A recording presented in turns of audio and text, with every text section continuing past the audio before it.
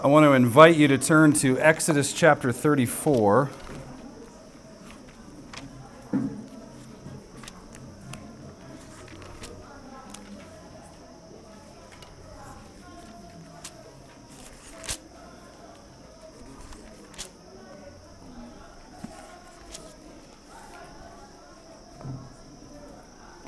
We are going to look at Exodus chapter 34, verses 5 through 7, and then we will flip to 1 John chapter 4.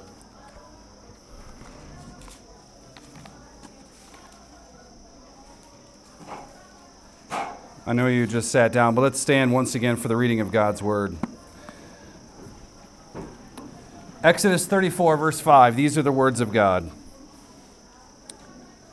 Then Yahweh descended in the cloud and stood there with him, and he called upon the name of Yahweh. Then Yahweh passed by in front of him and called out, Yahweh, Yahweh God, compassionate and gracious, slow to anger, and abounding in loving kindness and truth, who keeps loving kindness for thousands, who forgives iniquity, transgression, and sin, yet he will by no means leave the guilty unpunished, visiting the iniquity of fathers on the children and on the grandchildren to the third and fourth generations. And then in 1 John chapter 4, verse 8,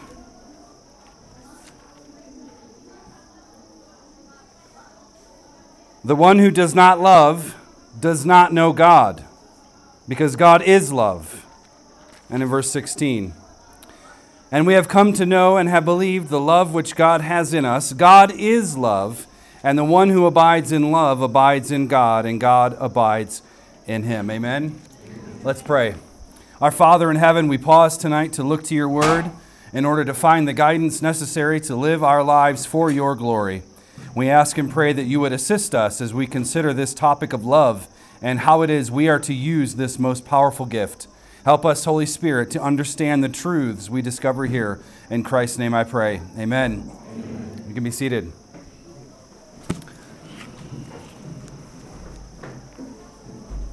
Well, it is good to be with you once again.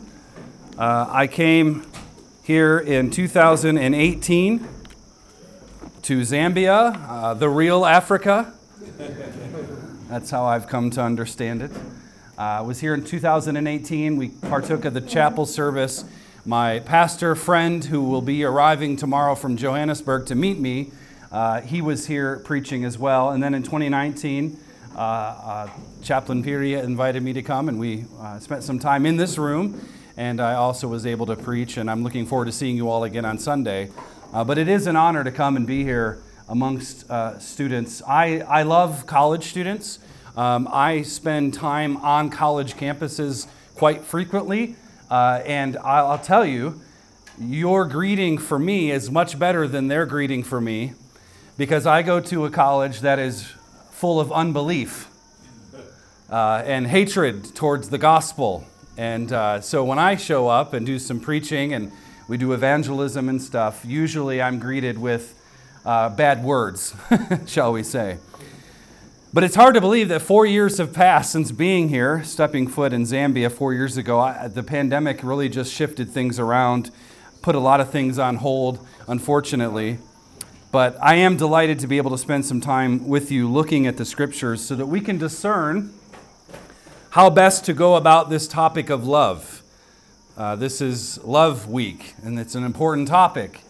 And it's an important topic because people are confused about the topic. And the issue of love, and the concept of love, is, in my view, paramount to our own self-identity, who we are, how we look at ourselves, how we look at our families, our churches, and frankly, as we'll see on Sunday, how we look at the future and what it is God may have for you in your own life.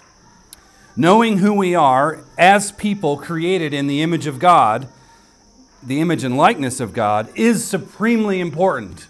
Knowing who we are as image bearers is supremely important. And because there's so much confusion today, particularly in the Western world, very much so in America, which I'll talk about in a little bit, because there's so much confusion, I find it incredibly urgent to make sure that we chart a path forward when we think about this concept of love. So my aim this evening is to look at the relationship between love in its present form, in its purest form, and the relationship between that and our emotions or our feelings, how those two things relate, how you express love and how you feel love, receive love, those types of things. What is the connection between love as an idea, as a thing? What's the relationship between that and your feelings, your emotions? And we need to understand the exact biblical meaning of love, especially as it pertains to the relationship between a man and a woman. Is love simply a feeling that we have when our hearts flutter, men, when we see a beautiful woman? Or, ladies, when a strong man makes us laugh? Is that what love is? In that moment, you saw somebody, you thought, boy, she's beautiful, or he's somewhat handsome. Is that what love is? Does that feeling magically float our way, and suddenly we've got the love bug? All right, not the coronavirus, the love bug. And more to the point, does it go away? Does that feeling just kind of go away as easy as it came? Does it just go away, and then suddenly you're stuck in a relationship you didn't think you wanted? Should relationships be based on such feelings of love towards someone? Those are the questions I want to deal with. And even still, what does one do when he or she has mixed feelings in the relationship? What happens after 6 months of courting or dating someone, and I'm having mixed feelings about this person? What do I do now? Now, my goal is to develop a biblical foundation, and then we can answer some of those questions. So we should always begin with the Word of God in Scripture. So let's look at Exodus 34 again. I want you to see that in Exodus, this part of Exodus, we're reminded of God's covenant relationship with His people. We are reminded of His covenant relationship. My Bible is a translation that's a newer translation that was put together by the faculty of the Master's Seminary in California. It's called the Legacy Standard Bible, which you can read for free online. You'll just have to search for it. Legacy Standard Bible. And Yahweh is used in here. Most Bibles will say the Lord. Probably yours say the Lord, correct? The Lord, what that is God's covenant name. When it's in all capitals, it's Yahweh. It's not just God in Hebrew, generally God, Elohim. It's Yahweh, the covenant God. So in this chapter, Moses, and right at the beginning there in verse 1, he carves out a new set of stone tablets with the law. Remember, that contained the 10 Commandments. And if you remember, Moses had destroyed the first set because of Israel's sin. Do you remember that story? He throws them to the ground and they shatter. And that's because sin is shattering the covenant law. When you sin, you have broken the law. That's what James says. But in the morning, Moses, and Moses alone, that's verse 3, was to meet God on top of the mountain, there in verse 2. So Moses obeys, because Moses is a man of God. He obeys God, verse 4. And Yahweh, when he gets there, descends in the cloud, and he stood there with Moses. And Yahweh calls upon his own name. And again, that's his covenant name. When the word Yahweh, the Lord in capitals, is used, we're speaking of intimate language with God. He is the covenant Lord. And we get to the New Testament, find that Jesus is Yahweh. But this is the intimate relationship he has with his people. And now passing in front of Moses, what was that experience like? To have God, the Creator, pass in front of you. Yahweh calls out, Yahweh, Yahweh God, compassionate and gracious, slow to anger and abounding in loving kindness and truth, who keeps loving kindness for thousands, who forgives iniquity, transgression, and sin. And yet we also know he does not leave the guilty unpunished. Now, the reason I'm bringing this text to your attention here is for the simple fact that any discussion about human experience, including the topic of love, any discussion about anything related to humanity must be grounded or rooted in something or someone transcendent. Okay? Whether you're talking about love or economics or paving roads and putting in stoplights and whatever you're talking about, It has to be rooted in something transcendent. And I'll tell you, my country has lost that. We have lost that in America. We have lost the transcendency of God because we're too busy believing ourselves to be God. But I have hope for our country. You must send missionaries to us. We need it. In other words, let me say it this way. Anytime you want to make sense of anything in this life, and I don't care what topic you choose, we have to keep in mind that the only reason we can deduce certain things, the only reason we can draw conclusions and so forth is because God has made a covenant with His creation. You only know things because God is. Because God, the transcendent, has revealed Himself. God is love, as we'll see in a moment, and God's love is shown and expressed in His covenant faithfulness. His relentless pursuit of sinful creatures, despite their sin, their apathy, their general apostasy, God is always interested in drawing people to Himself. God is the creator God. He is entirely self-sufficient in and of Himself. He needs no one. He doesn't need your counsel or wisdom. He doesn't need mine. He consults with no one. Our God is in the heavens. He does what? Whatever He pleases. So God is the creator. He is absolute, and creation is not. Nothing in creation can be made to be absolute. What happens when you make something absolute in creation? You have made an idol. Yeah. Right? If you make yourself absolute, your relationships absolute, money, right? More kwacha, more US dollars. If that's your pursuit, you have absolutized that thing, and you have shoved God off the throne in order to put that thing or yourself on the throne. And I'm here to tell you that's a terrible way to live. So nothing in creation can be made to be absolute. God alone is absolute. God alone is personality. He thinks, He feels, He loves, in that sense of responding to His creation. Now, the creation itself is in no sense divine. In no sense is the creation divine, nor can God's creatures who are made in His image be said to ever be on the same level of God as God. We're going to get to the love thing, hang tight. But these are important principles you have to know. Nothing in creation, none of us as image bearers of God can be on the same level as God. He is transcendent, He is infinite, we are not. And we need to know that. If we are to understand love, we have to understand the difference between God and the creation. If you don't, we're going to have all sorts of problems, okay?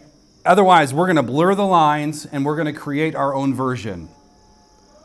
No, gentlemen, no woman can bear you making them absolute. And ladies, no man can bear that either. They're not. So when it comes to the topic of love here, our culture, especially in America, I live about an hour west of Washington, D.C. There's some fun places to visit. I got to meet up with Bishop Malenga when he was in Washington recently. I don't like Washington, D.C. Because I think bad politics are bad. And former President Trump used to call it the swamp. And I think he was right. I can smell it from an hour away. But we have, in our culture, we have erased all sensible definitions of love, because love, we are told, is love. All right? And that can be whatever you desire it to be. Flip to 1 John. I'll come back to that in a moment. 1 John, right before the book of Revelation, chapter 4, he says this twice here in verse 8 and 16. Love is mentioned 26 times in this letter. It's a shorter letter, but it's mentioned 26 times. He has a lot to say about love. Now here in verse 8, we are told, look at verse 8, the one who does not love does not know God, because God is love. The one who doesn't carry out this agape love, does not actually know God. That's what he's saying. If you don't carry out love, you do not know God. All right? And why is that? Well, he says, because God is love. So what the Apostle John is saying is that there is a connection between knowledge of God and the consequence of carrying out love. You see the connection here in the text. There's a connection of knowing God and participating in the triune nature of God, Father, Son, Holy Spirit, the mutual indwelling of love that is there in the Trinity. You knowing that, and not just knowing it intellectually, but knowing it in the heart by faith. There's a connection between that knowledge and carrying out this call to love. Love is an active verb. It does something. And it's only ever accomplished when one knows and is faithful to God. So I'm here to tell you, any relationship or future relationships you get entangled in, it will not be healthy if you don't know God. It will not. And you can't actually love someone unless you know God. So love, strictly speaking, is only intelligible. It's only understood as something that comes from God. First and foremost, there is only one true meaning of love, and it comes from the Creator God, because this Creator God is love. Now, I want to reiterate this. When you look at the Greek language, the Koine Greek language, what the New Testament was written in, there isn't an article there. Okay? It doesn't read, God is the love. There is no article in the Greek language. Okay? There is in front of God, patheos, and then you have agape, this love of God. God is love. So what this means is love isn't simply a quality which God possesses, as though he were partly loving, partly gracious, partly merciful. All right, that God is in theological terms, he's a simple being. He's not a composite being, where part of him, like 5% is love, 5% is wrath, 5% is gracious. That's not God. That's a terrible version of God, because you don't know what you're going to get on which day. All right? So watch how you pray, you know. But it's not that. There is no parts in God. God is a simple being, and he is who he is in and of himself. But love is that which he is by his very nature. Okay? So don't think of it as a part of God, like a piece of pizza. One slice is love, and the other slice is grace. No, the whole thing is love, because God is love. And this also means that whenever God expresses love, he does so by his own volition, his own willpower. It's never occasioned by outside influence of someone or something else. God doesn't wake up and say, well, I guess Zambia, in their constitution, they're a Christian nation. I guess I have to love them. No, that's not how it works. God occasions and moves in action, in love, because of who he is. No one strong-arms God into doing something. Now, verse 16, John repeats himself, but he carries the idea out a little bit further. He says, we have come to know and have believed the love which God has in us. But how so? For starters, John speaks in verse 14 about the Holy Spirit. You cannot talk about love unless you have a conversation about the Holy Spirit. One of the Holy Spirit's jobs is to be the Spirit of truth. That's one of his jobs, his task. And remember, the Holy Spirit is not an it. He's a he. So refer to the Holy Spirit as a he. But he is a Spirit of truth. He gives truth. He dispenses truth. And he creates people in a confession of truth. That's in verse 15. So when the Holy Spirit's at work, he's doing truth stuff. Always. Now, Christianity is a covenantal religion. Indeed, it's the only covenantal religion. And as such, the Holy Spirit creates faith in the hearts of God's people. And when that happens, the truth of God is implanted. When the Holy Spirit changes your heart, he puts truth there, like a seed. He puts truth there. But we also have a spirit of love. When truth is conceived in the heart, love is conceived in the heart. When the Holy Spirit regenerates you and makes you a new person, a new creation, Paul says, guess what? Truth has conceived, but so has love. Those things are put there by the Holy Spirit. And that's why these things must be practiced. For example, you must not bear false witness because God is not a liar. It's one of the 10 commandments, correct? The 9th commandment. You shall not bear false witness. Why? Because God doesn't like liars? No, because God's not a liar. God hates lies. He cannot lie. And He doesn't want people bearing false witness about the truth of God. And the Spirit inside of you does not tell lies either. So you have the truth in you when you have the Holy Spirit in you. And you have love in you when you have the Holy Spirit in you. So John makes a very simple statement here at the latter half of verse 16. He says it again, God is love. God is love, and the one who abides in love abides in God, and God abides in him. This is perhaps, I think, if not the greatest statement in Scripture. It's up there in the top 3. But in terms of the greatest statement of Scripture on the relationship between God and love. Because you think of John 3:16, right? For God so loved, right?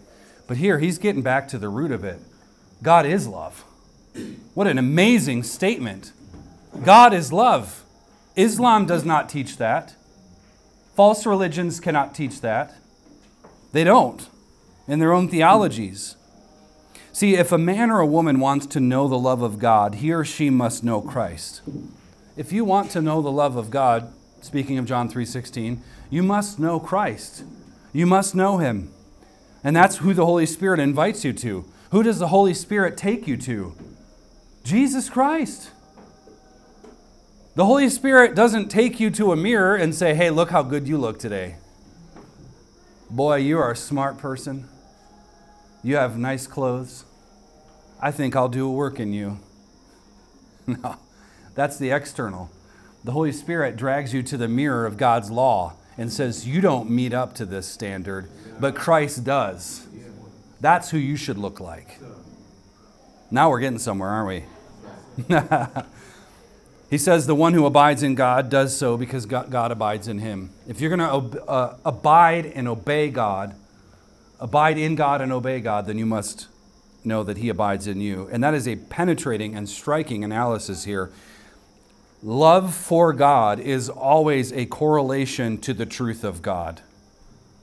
Okay? You cannot, let me say that again. Love for God is always a correlation. It is always related to the truth of God. You cannot divorce love from truth, and neither can those things be divorced from God. God is always first here, friends. Always. And any expression of love that we might show can only come from a people who know God, who abide in God, and who have His Holy Spirit. So I ask this question a lot after we dig into the Scriptures. What do I ask my church? How shall we then live? We've looked at the Bible. How do we live now? That's the question we're going to look at now. John tells us elsewhere that God is Spirit. God is Spirit. That's John, the Gospel of John, chapter 4, verse 24. God is Spirit. Remember, Jesus is talking to the woman at the well. God is Spirit, meaning He's distinct from man. 1 John 1:5 says that God is light. All these images come from John. He's brilliant. He was a wonderful writer. God is light, meaning there's no darkness in Him. And He illuminates all. The famous writer C.S. Lewis talks about how you come to know truth and how you see truth, and it's because the sun gives light to everything. That is God. God is light. He gives light to everything. We also know in Hebrews 12:29 that God is a consuming what? He is a consuming fire, which means no one escapes His judgment. So what we find is that there are concepts that we discover as image bearers living in God's world that all stem from God. You guys are talking about love this week. Where else are we going to start with the fact that God is love? Where else could you possibly go? He's the source of all things. He's the fountain from which everything springs. He's the ground of all movement. And He's the foundation of truth and discovery. And what John wants us to know is that when we say God is love, we are not saying love is God. Do you know the difference? God is love. We are not saying love is God. This is what's called pantheism. At its root, it's a collapsing of the distinctions between God and creation. Remember we started with that? If you collapse that distinction, Romans chapter 1, what do you have? Sin running loose. Sin running loose. And that is pantheism. So we don't say love is God. Love does not give a definition for God. Rather, God is the one who defines what love truly is. Now, this is the logic of the passage, okay? Number one, God is love. Number two, those who have been born of God and know God are God's children as a result of that knowledge, correct? So God is love, and if you're a child of God, it's because you know God. And when you know God, you're a child of God. The third thing John says here is that God's children have God's nature, meaning He's given us the Holy Spirit, and now we participate in this relationship with God. And number four, God's children will therefore love. That's the logic here. We start with God. God is love. Second, when you know God, you become His child. Okay? And then only from there do you participate in the love that stems from God. And then, number four, you get to spill out into the world to love others, to love your neighbor as yourself. So the source of all love is God. The source of all love is God. It's a very simple concept. And when we carry out the command to love, we love like God loves. How should I love my future spouse? Right? How should I show love in this relationship? Well, what does God do? That's your first question. How does God show love? He gives of Himself. He serves. Jesus said, if you want to be first, you're going to be last. What did He do? He washed Peter's feet. What did Peter say? Well, wash my whole body. You're missing the point, Peter. So that's how you carry it out. And this is evidence that we're doing it the way God desires, if the love that we are expressing is in terms of God's love. Now, in my country, here we go. In my country, we have another sexual revolution taking place. There was one in the 1960s, and a lot of damage was done, but a lot of what we're experiencing in my country right now is a result of that 50, 60, 70 years after the fact. And it's actually I call it a devolution, because we're not ascending upwards. We're actually descending downward to hell. And this is especially palpable during the month of June, which is called in our country Pride Month. And boy, I'm personally offended by that because my birthday's in June. My anniversary, 17 years with my wife, is in June. And Father's Day is in June. They're trying to take that from me. I'm not happy. Homosexuality and sodomy are celebrated in our country as virtues that must be accepted. Transgenderism, while coming from a very small minority, is honored and celebrated in Hollywood and our media outlets. 1%. Yeah. 1% or less of people would be classified in that. But you would think by watching American news channels that everyone was gay and everyone was of the opposite gender. And I mean that somewhat jokingly, but it's true. You would think that everyone is partaking of homosexuality. Just if you watch the news outlets. It's incredible the support that less than 1% of the population is getting from, have you seen pictures of the White House lit up with rainbow colors? And we Christians respond by saying, well, I appreciate that they're celebrating Noah's covenant. Because he probably should flood America right now. But what we are told all of the time, and I'm told this when I go to colleges for evangelism, when we go out and we engage the culture, because that's where we're at right now. Christianity is taking a back seat, but we're trying to get back control of the steering wheel again. But what we do is we go out and we evangelize and we try to engage people, and they will tell us all the time, love is love. I mean, they put it on signs and t-shirts, and I almost wore my other shirt tonight. I probably should have, now that I think of it. It's rainbow colors, and it says Proverbs 16:18. Do you know what that means? Pride goes before destruction. They don't like that shirt, but it's a means for the gospel. But love is love. But does that make any sense whatsoever to you? Think about it. That's like saying green is green, blue is blue. How does that actually define anything? You know, I asked my wife, I told her this morning I went to Pick and Pay. I like Pick and Pay. It's close to where I'm staying.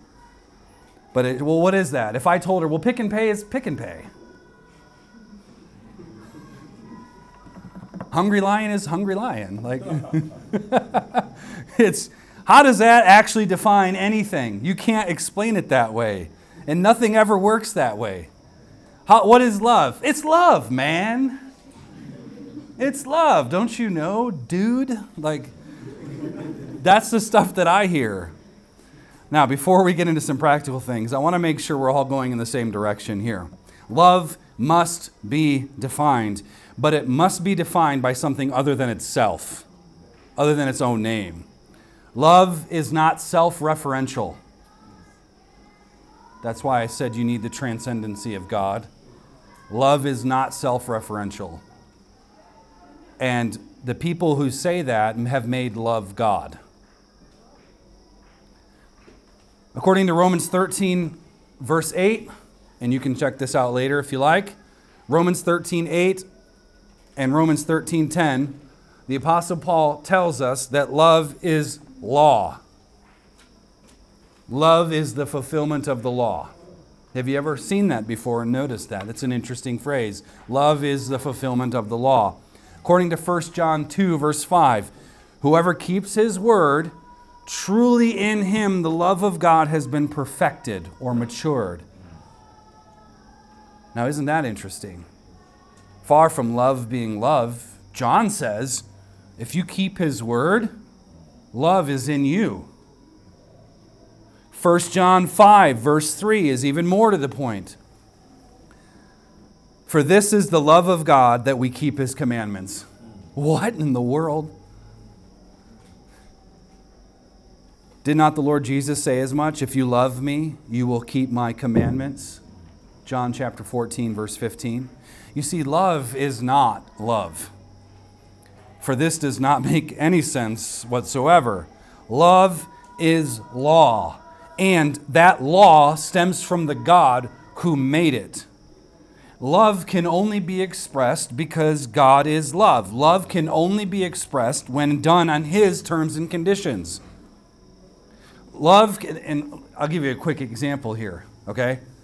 Because, again, part of our sexual devolution in America is, well, just live together before you get married. It's fine. And then they want to call that love. Well, has God told you to do this? No. What has God said to do? Do not have any sexual relations outside marriage. Period. That's love. Why? Because that's a law. It's fixed.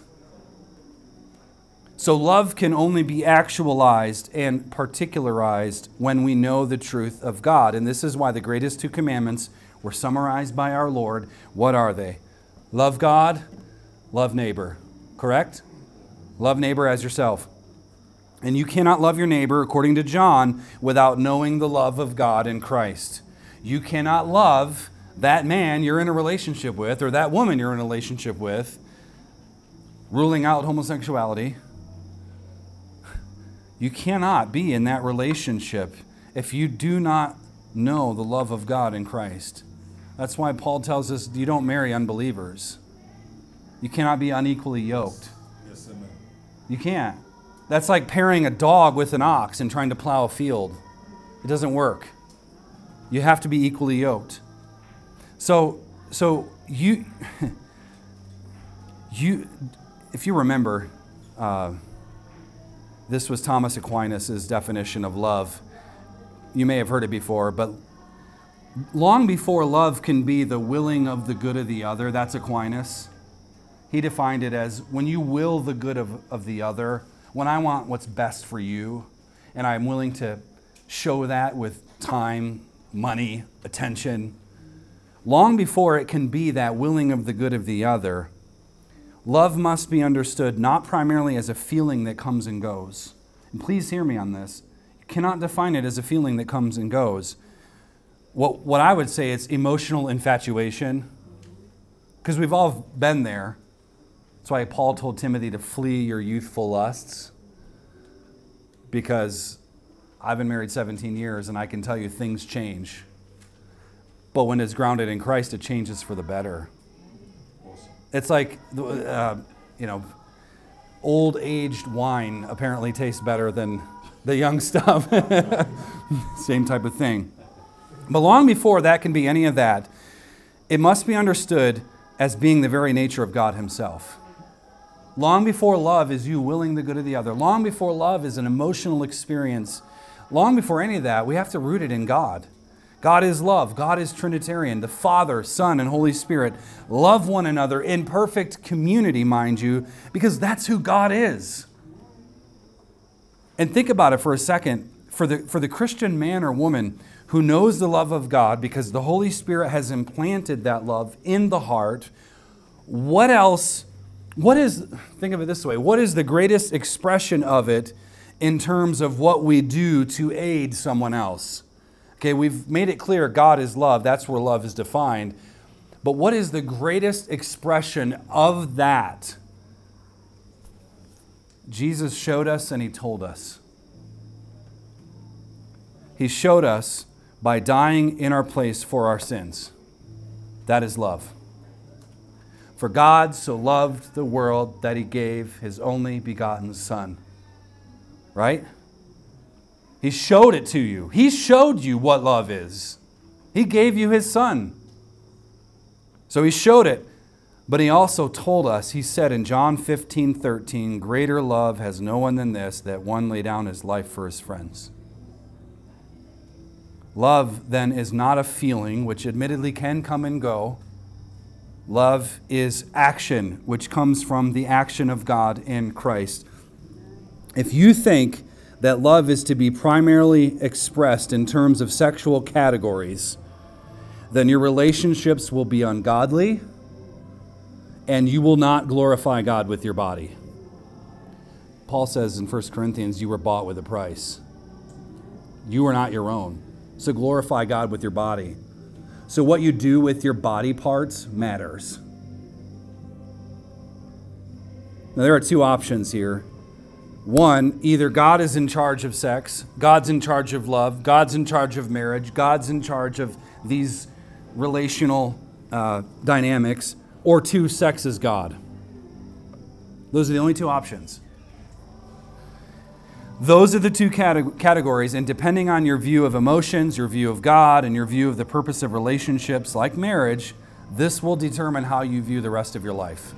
If you think sex is God, you will ruin your life.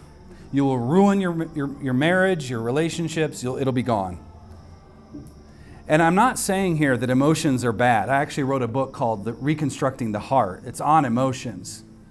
And I spend a lot of time on that, and I'd be happy to send a free PDF to you. I just got to make sure we get connected. But the emotions are not bad. The foundation of Christianity and its expression in the world is through men and through women, through the heart, right? That's how God relates to us. That's the center of man. That's the inner man. Remember Proverbs 4 says, the issues of life spring forth from the heart. The heart is what makes you you. In Proverbs 4 there, the Hebrew word is lev, and its main meaning has to do with the center, the locus of a person's entire being. Your desires, your emotions, your willpower, your thinking, all of that comes from the heart. In the Western world, we tend to think that the heart is just where emotional stuff comes from. The heart is just the emotional branch of the soul. And the brain is thinking, right? The brain, what we think is up here, what we feel is here. And that's what we've done in the Western world, is we've said that that's how it should be, but not in the Hebraic understanding. The ancient Jews understood that the heart is the source from which everything flows. The heart encompasses everything about you. What you say out of your mouth, how you act, the things you do, you know what that is? That's your heart on display. Right? Every time your mouth speaks, your heart is right there, open for everybody to see.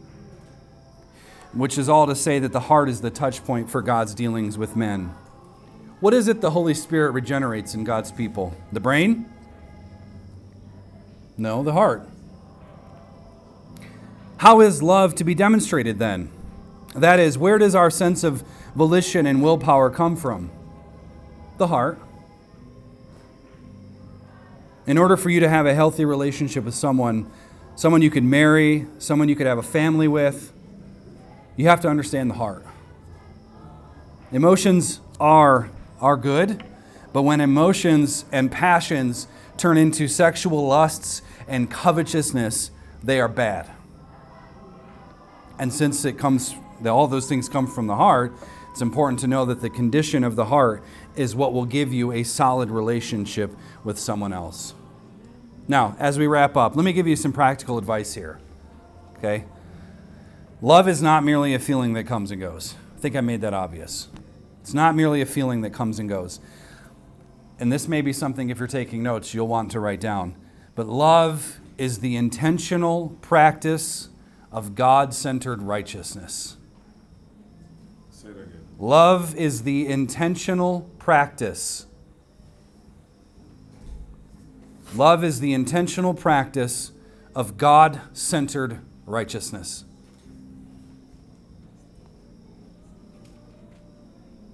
Everybody got it? If you want to have true love with another of the opposite sex, mind you, then you're going to have to know what it is God expects from you. You're going to have to know.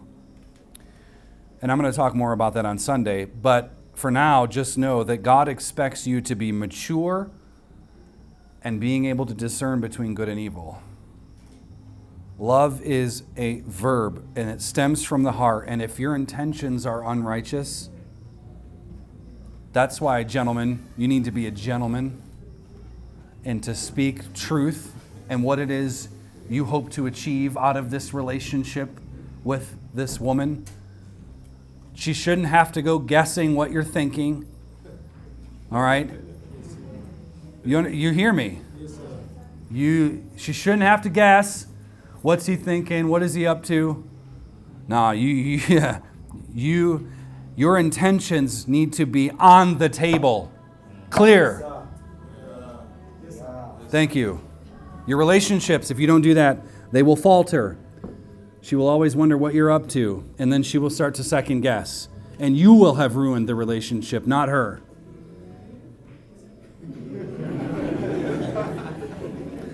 That's what we call an amen from the lady. But what happens if I don't feel the same way I once did? Where was all that excitement? Well, first, if the excitement was built on lust and you haven't matured enough to know that, then the relationship isn't going anywhere. You have wasted both of your time. If the excitement is because of the newness of it all, right? The newness of it all, the pursuit of someone, it's thrilling in and of itself. You get to plan a nice romantic date. But if you think that that's what excitement is, then you have not yet matured. Because these ladies need a mature man.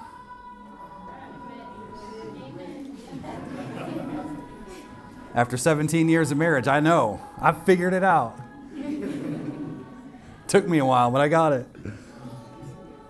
I would say that if anyone thinks that relationship must be about the excitement, however you define it, then you really don't know the first thing about love. Love, again, comes from God because God is love. And if your relationship, think of your relationship with God. If your relationship with God lacks excitement, I would first ask you what you mean by that. But then I would ask, well, what are you doing to cultivate your relationship with God? Right? I mean, farming can be exciting. But the seed, when it's put into the ground, doesn't produce a crop overnight. It has to be carefully cultivated, right? The weeds have to be pulled. It has to have water. It has to have sun. In order to grow, it needs those things. And the same thing is for relationships. You have to cultivate your love. It has to be cultivated. Men have... I'm not just trying to pick on the guys, but you can take it. You have to communicate. You have to learn how to love, how to express love in godly categories, not with your own agenda. You have to cultivate it. You have to learn how best to serve the other person to the glory of God. And if you stand up in a church and you say, I do, that's what you say in marriage, correct? You say, I do.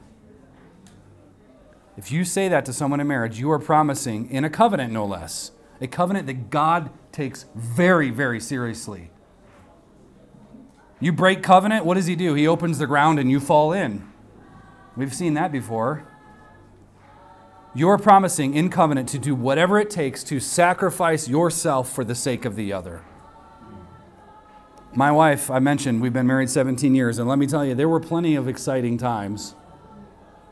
The thrill of, her and I were friends for a couple of years, just genuine friends, enjoyed spending time playing tennis, playing other sports, and texting each other and talking. And early on, I was more interested in her than she was in me.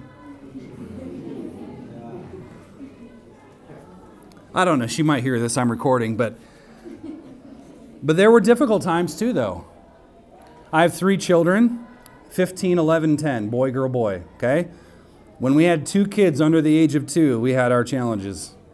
Staying up all night, try to make sure the baby's fed and stops crying. After like 6 days in a row, I look like I did Tuesday when Bishop picked me up from the airport. I was tired. That jet lag is really bad. But there are difficult times. But in this case, though, the love of God in Christ, which has been planted in my heart and the heart of my wife, is what gets you through the challenging times. Marriage doesn't exist to make you happy. Do you know that? It doesn't exist to make you happy. Relationships don't exist to make you happy. It exists to show the world what Christ in the church looks like, Ephesians 5. It exists as a covenant to glorify God through the procreation, having children, right? And the purposes of love and devotion to one covenant person. And there is more to love than feelings. We are dealing with self-sacrifice, commitment, fortitude, self-control, maturation, holiness. Say it again. It's more than feelings. It's more than feelings. It's self-sacrifice. It is commitment. It's fortitude, being able to withstand the challenging times. Self-control. That may be very well what these ladies want most out of a man, is a man with self-control. It goes hand in hand with maturation as well. But lastly, holiness. Holiness. A marriage does not exist for fun and excitement. It exists for the purposes of God, which means that when you're looking for a husband or looking for a wife, you simply must be looking for someone who loves the Lord more than he or she loves you. That's what I say to every premarital counseling I do. You, ladies, you want a man who loves God more than he loves you. And the same thing is true, too.